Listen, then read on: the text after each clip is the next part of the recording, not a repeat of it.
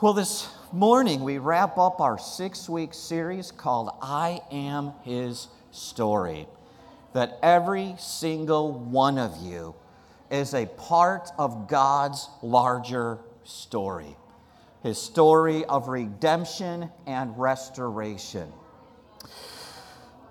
3 years ago, a business consultant by the name of Morgan Housel published an article in Collaboration Fund entitled Best Story Wins.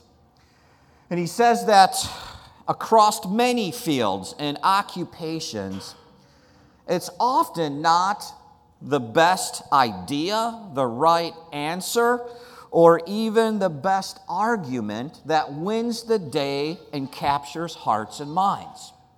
Rather, it's the person who tells the most compelling story. As an example, he offers Ken Burns and what he did with the Civil War in the 1990s. Civil War is one of the most documented eras of American history, with thousands of books and articles covering every possible conceivable angle. And yet in 1990, Ken Burns took 130 years of that data and information, and he wove it into a good story. In 1990, 39 million Americans watched his Civil War documentary, as many as watched the Super Bowl that year. And his story won over 40 major film awards. He also offers the same thing about writer Bill Bryson, whose books continue, he said, to fly off the shelf. In one of his latest, he took what essentially would be an anatomy textbook. And in his new book that he put, there was no new discoveries, there was no new information, but he essentially took an anatomy textbook and put it into a good story. And he writes that this book is flying off the shelf. A reminder to us that sometimes we think this world is really swayed by facts and objectivity, the right idea, the best, the brightest. When, as novelist Richard Powell reminds us, the best arguments in the world won't change a single person's mind. The only thing that can do that is a good story. And throughout this series, we've been taking stories, our stories, and adding to them the power of the gospel story, what God is doing in our lives. And that's right, that's the power right there to change hearts and minds for Jesus Christ. So that's what we're going to do again this morning. We're going to look at another incredible story. We're going to the latter third of the book of Acts in the New Testament, where the Apostle Paul is on trial before some very powerful people in his day. Paul is on trial before Roman Governor Festus, as well as King Herod Agrippa II. Now, which Herod is that? Here you go. Here are the Herods in the New Testament. He is the last of the Herodians. His great-grandfather was Herod the Great, who was there when Jesus was born and ordered the killing of the male babies in Bethlehem. His son was the one who beheaded John the Baptist. His son slew James, the brother of John, who was also the son of Zebedee. And so Paul is on trial before his son, Herod Antipas II. And as Paul is on trial before this king, Paul doesn't go off into some creed. Paul doesn't give a big theological debate or treatise. Paul doesn't even try to give his long list of credentials. You know what Paul does? He tells a story. He tells his story. Look at his words this morning. Paul was on his way from Jerusalem, he says, journeying to Damascus in the north, with the authority and commission of the chief priest. Paul was going rounding up Christians Fathers, mothers, children, arresting them and taking them back to Jerusalem for trial because of their belief in Jesus Christ. So Paul says he's on this mission again to go round up more Christians to arrest. And he says, well, King, I was on my way to Damascus with all the authority of the Jewish leaders. At midday, O King, I saw a light from heaven that was brighter than the sun. And it shone around me and all those who were with me. And as we can imagine, they all fell and hit the ground. And Paul says, then I heard a voice speaking to me in the Hebrew dialect, Saul, Saul, why are you persecuting me? There's a truth right there. Whatever is said and done to Christians in this world is also being said and done to Jesus himself. Because we are truly one body, one entity with Jesus Christ as our head. So while Paul was going to arrest and round up Christians for persecution, he was really doing it to Jesus himself. And look at Jesus' next line to Paul. Paul, it is hard for you to kick against the goads. What does that mean? What did Jesus mean by these words? In an agricultural community back then, a goad was a really long wooden stick that was very sharp and pointed on the end. It was used by farmers to drive and prod cattle and oxen. And so when Jesus is saying to Paul, man, you've been kicking against the goad, whose goad is it? Jesus.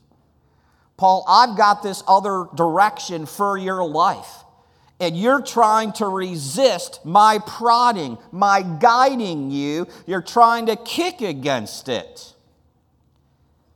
But whose will ultimately wins every time? God's will.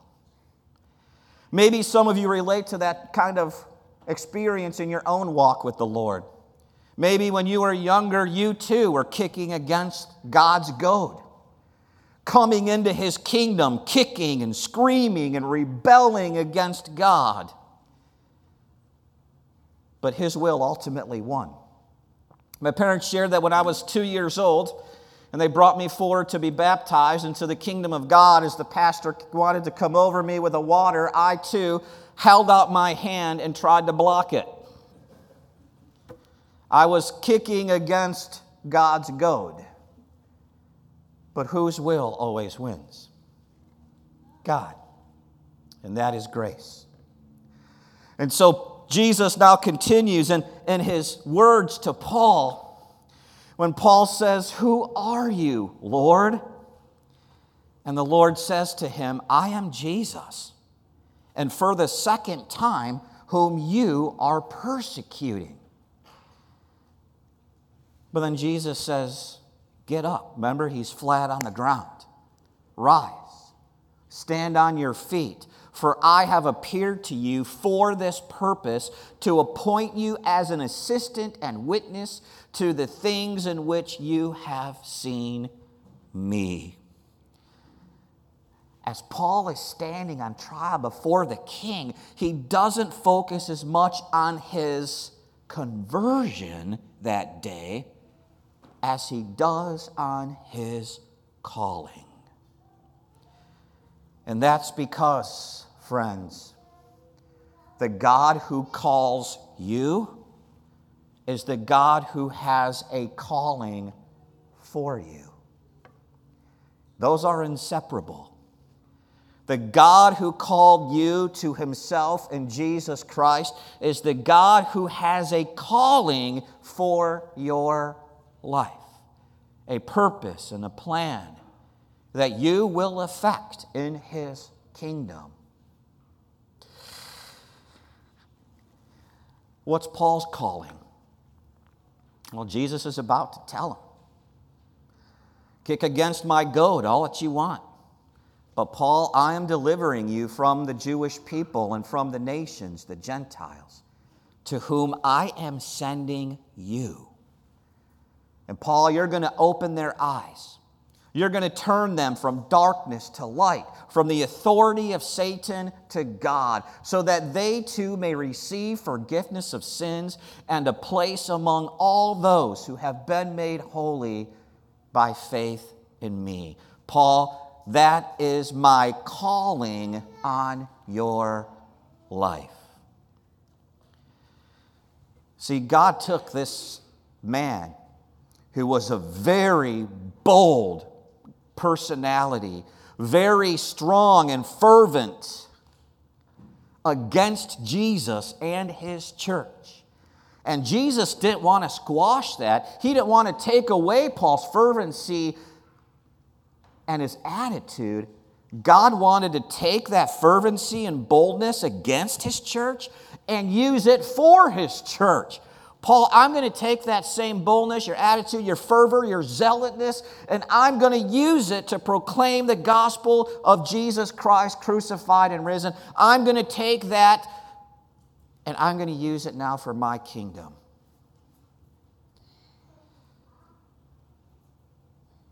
And that's why there's not one of us here who can ever say that God can't possibly use me, or God can't possibly use my story because of what I've done or where I've been or how long I've been there. Because the Apostle Paul is another reminder for us that no person, even Paul, who hated Jesus and his church, no person is ever too broken, too lost, too buried in guilt and shame from their past, or too rebellious against God for his redemption and use. And so even if we don't have some kind of fireworks conversion experience like Paul had on the way to Damascus that day, with the bright light and the voice from heaven, all of us still have those 5 things that Paul was sent to proclaim. That by our faith in Jesus Christ, this is the same God who has opened our eyes to the truth of his word, who has turned us from darkness to light, from the authority of Satan to the authority and reign of God, the God who has forgiven all of our sins, every single one of them, and the God who has given us a place, an eternal belonging among all whom Christ has made holy. By our call and calling on our life, this is now your story. And this is a good place to pause and welcome to our midst another friend. This is Larry Gates, who's going to share how God has broken into his story, and God is revealing to him his calling on Larry's life. Thank you for being with us. Thank you for having me, Pastor, and for your sermon series. It's all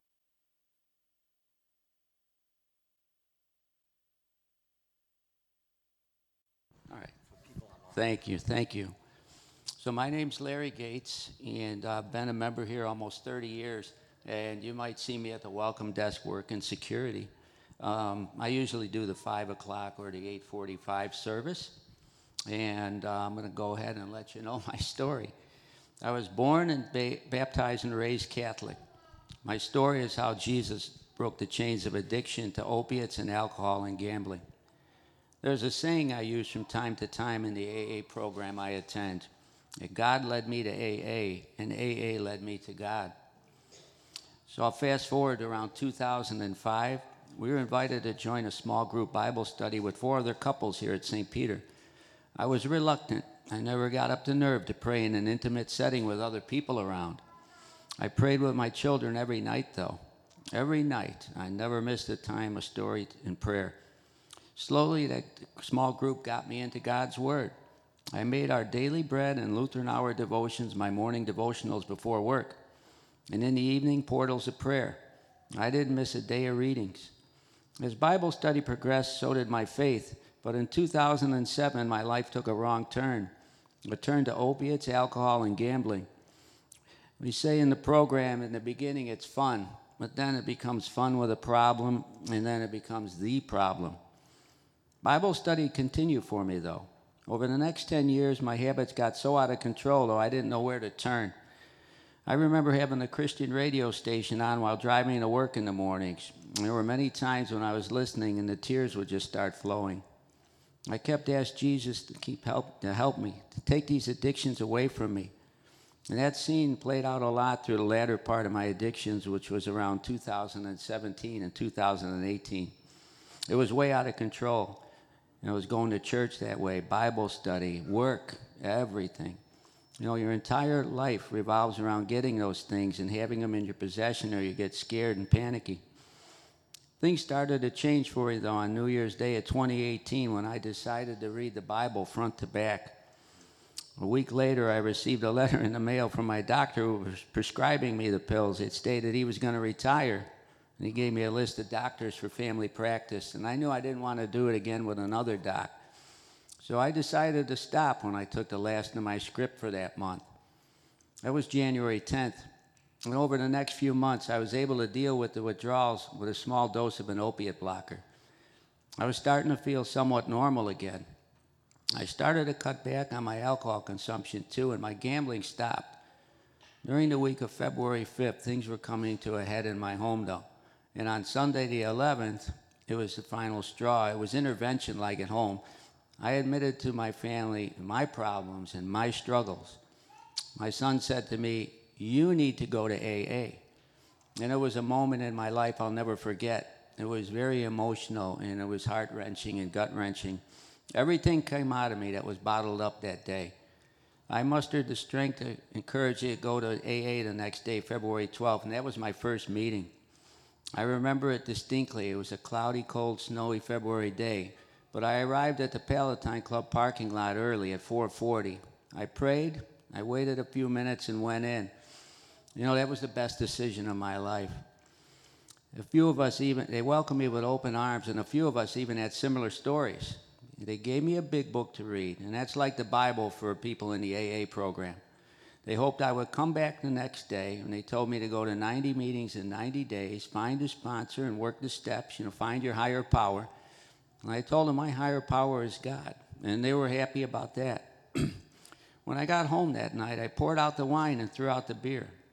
It took me almost 2 months to fall asleep, and it was not good.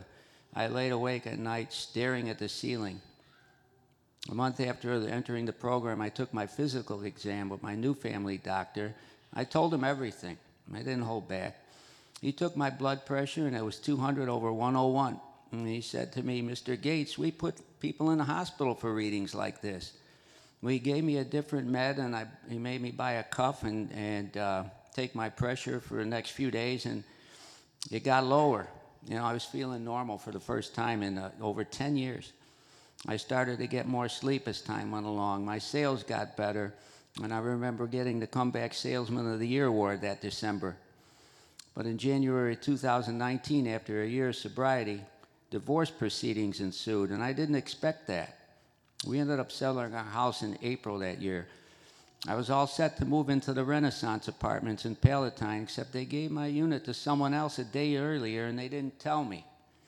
So I ended up in my second choice, Dunton Tower in downtown Arlington Heights. And that was spring of 19. I immediately met an elderly gentleman named Bob who lived in my building. He was 81 when we met. I would always see him in the elevator every morning when I would walk my dog Zoe before work. He was going to breakfast. We became good friends, and I helped Bob a lot during my time there.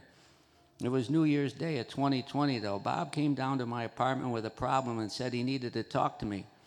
I asked Bob what he wanted to talk about. He told me he wanted to kill himself. He showed me his notes.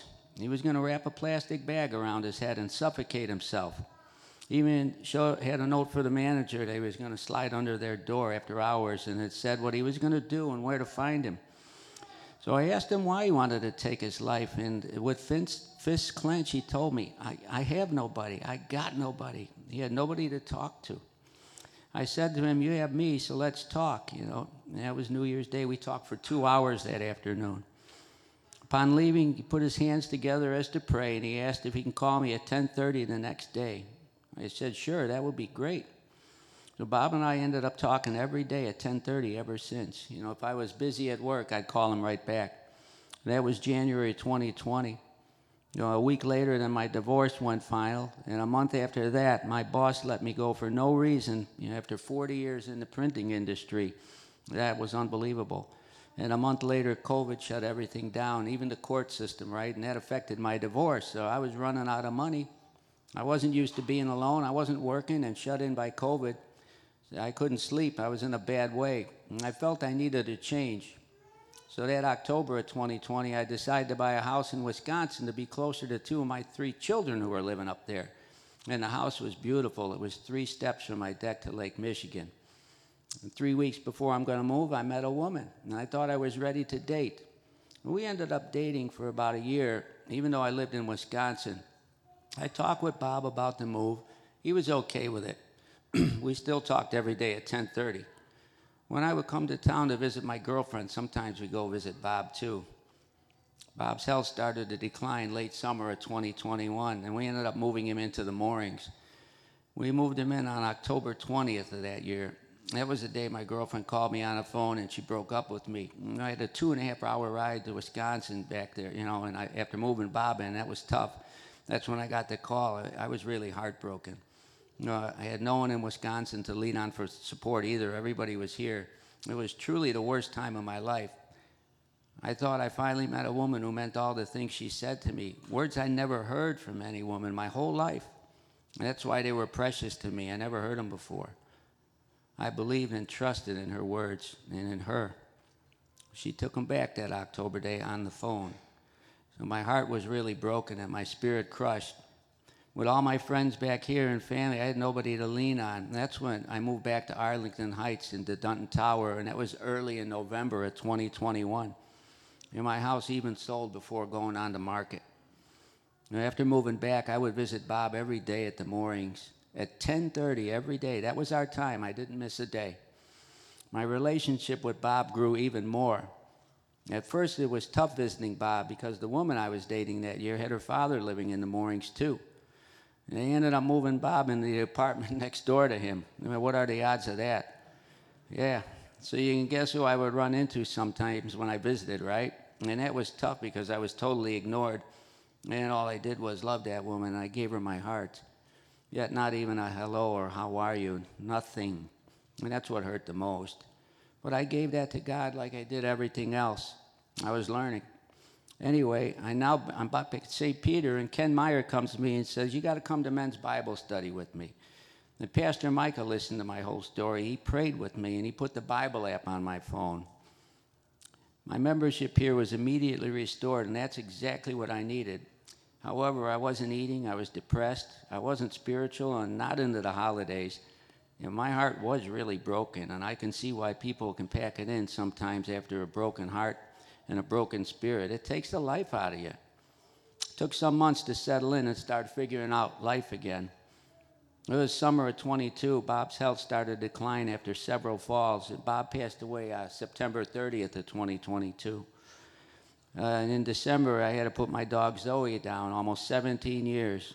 Doc, you were right there, buddy. Took good care of my dog Zoe. Thank you.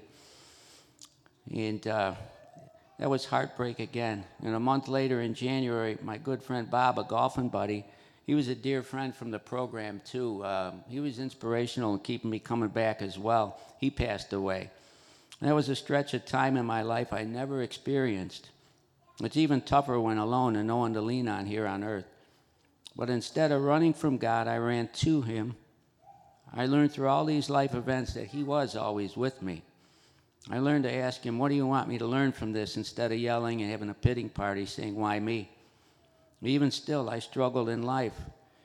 Even though I'm blessed not to have to work another day in my life, I still need purpose. There were many sleepless nights, anxiety, days of depression that I had to get through. Getting this part-time job here at St. Peter at the welcome desk was a real blessing. My Bible study haven't changed, however. They've grown. I start my day with the Bible, and I end it with the Bible every day. I talk to Jesus in between as well. My relationship with God is stronger every day, and my prayers are consistent on a daily basis.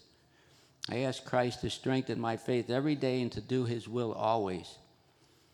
And I'll close with this, though. Over my time in my apartment building, I met a lot of people and made a lot of friends. And one of them was another Bob. He was with a group of people in our lobby in the building. And he asked me one Monday night where I was going. I had my Bible in my hand. I said, I'm going to St. Peter for Bible study. And he said, dude, what about us? And that was the spring. And then I would run into them several times throughout the year, and they kept asking the same question, dude, what about us? Well, I began praying on it. I knew Jesus would lead me to an answer one day, and he did. It was August of 2023. I met Bob in the elevator in my building very early one Saturday morning. At that time of day, we had no business running into one another, and it wasn't even 7 a.m. yet. But God had other plans, and we ended up meeting. Bob said again, dude, come on. I said, okay, let's do this. I composed an email, sent it to the building manager, asking him to send it to all the residents, and he did. In the first half hour, I received 3 responses stating, this is just what I needed. This is a real blessing, and this is what I've been praying for. In the first half hour, our group has a steady 10 members in attendance now, including myself. When we all show up, we have 15 in our group. We meet in my apartment on Wednesdays at 6:30. Another member of our group, Dan, he just happened to walk in on our first night. He used to live in the building, but he drove by and he came in. And he decided to stay with us after talking with us, and he drives to my place every week now on Wednesdays to be in our meetings. So that's what I got. I thank you for listening. And, when I look back at, the people that God puts in our lives and in my life, right, first, when I decided to read the Bible front to back, right, and then all of a sudden my doctor retires, come on, right? Then, leading me to the AA program, having some sponsees now, different apartments. And then Bob, what I learned from his friends, he was an agnostic before, in his younger days. He was always talking against the church. And he would see me on Saturday walking out around 4:30, 4:45, and he always asked me where I was going. And I said, I'm going to church. And he said, can I go with you one time? And I said, you can come with me anytime, Bob. And he went with me the next week. And I remember he said, I don't sing. And when I started singing the opening hymn and I looked down, Bob started singing. He was singing. He sang every service. We went the next couple weeks. And I remember 2 months before Bob died, I gave him my Bible. And I said, I want you to read Psalm 23 tonight, and I'll see you in the morning. And the first words in the morning when I walked in, he said, the Lord is my shepherd. I shall not want. And that was awesome to hear. I'll never forget that. Yeah, I'll never forget it. It was amazing. And then 2 weeks before he passed, it just so happened a clergy came around. And I was so happy because I really wanted him to get communion. And he said, I'm not worthy. And I said, nobody's worthy, Bob. That's why we have communion. And he took communion, and it was awesome. And when I think about, when I started to read the Bible front to back, right, I decided I'm going to do it till I die. And now I'm on my 8th read. And I've learned a lot because I bought a study Bible, too, with the notes, and that helps me. And I think about that and how he grew me for Bible study, right? How God grew me to lead that. I never thought I could do that in my life. And here I am, very humbled by that. It was something else. And how I learned to serve just through Bob, by God putting Bob in my life. And it was like the first day I met this guy, and I really liked him, too. And I miss Bob. Bob is a good man. And, the relationship, how he broke me and said, you're not going to retire at age 61 on the lake. You're going to come back here. And I'm piecing it together, service work. So, God has truly blessed me. And I remember it's not about me. It's all about God, right? It's what he's doing. And that's what I'm trying to do now. And St. Peter's been a real blessing to me. I'm very loyal to this place. And, I thank Pastor Mike and Randy for all they do. And your series. Thank you. Mm-hmm. Yeah, amen. No, thank you, Larry, for sharing that incredible story of God. and the hardship and redeeming and restoring and revealing to you part of his calling for you. Talk about, he's been on the schedule for 3 months. He just said, give me the last date. Give me the last date of the series. Like, all right, Larry, thank you. And today is the 6th year anniversary of coming out to the family. Yeah, that's it. Yeah. And then tomorrow is the actual 6th year anniversary of his first step into AA. And so 6 years to the day. And then even tell them when you were baptized a Catholic, they gave you a different name. Yeah, Catholics, right? When you're baptized, you have Oops, did I turn it off? Yeah, I did. There you go. When you're baptized in the Catholic faith, you have to take you're confirmed, you have to take a confirmation name, and I took Paul. So if you can believe that. And the reading today would say Paul. Yeah, so his name was Paul. That's who we covered today. Absolutely. Exactly 6 years to the day. So talk about God's fingerprints everywhere, even in details in our story and God's continued work of redemption and restoration. And can't wait to see the other plans he has in store for you, friend.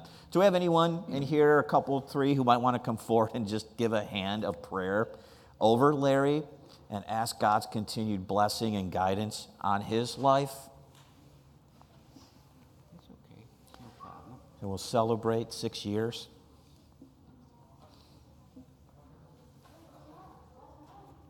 I'll pray. Come on out. Yeah, please. Thank you so much, Diane. Dear Lord, thank you for Larry and giving him the strength to share his story. And please let him know that we're all touched by it and that we're just scared to pray out loud. Dear Lord, thank you for everything you give us. Continue to give him the strength day by day to continue on his path, to bring others to you. Thank you for everything you give us, Lord Jesus. In his name we pray. Amen. Thank you so much. Thank you. Amen. Thank you, Pat. All right, just a couple of questions to reflect on as we take a lot of what we've just heard in. How do you connect with either Paul's story today in Acts or with Larry's or both? What is one transformation that Jesus has worked in your own story as he worked in Saul's and in Larry's and ours? And then who can you begin to share that transformation with? Give that some thought. If you're with someone, have a little moment of conversation, and then we'll end with a blessing.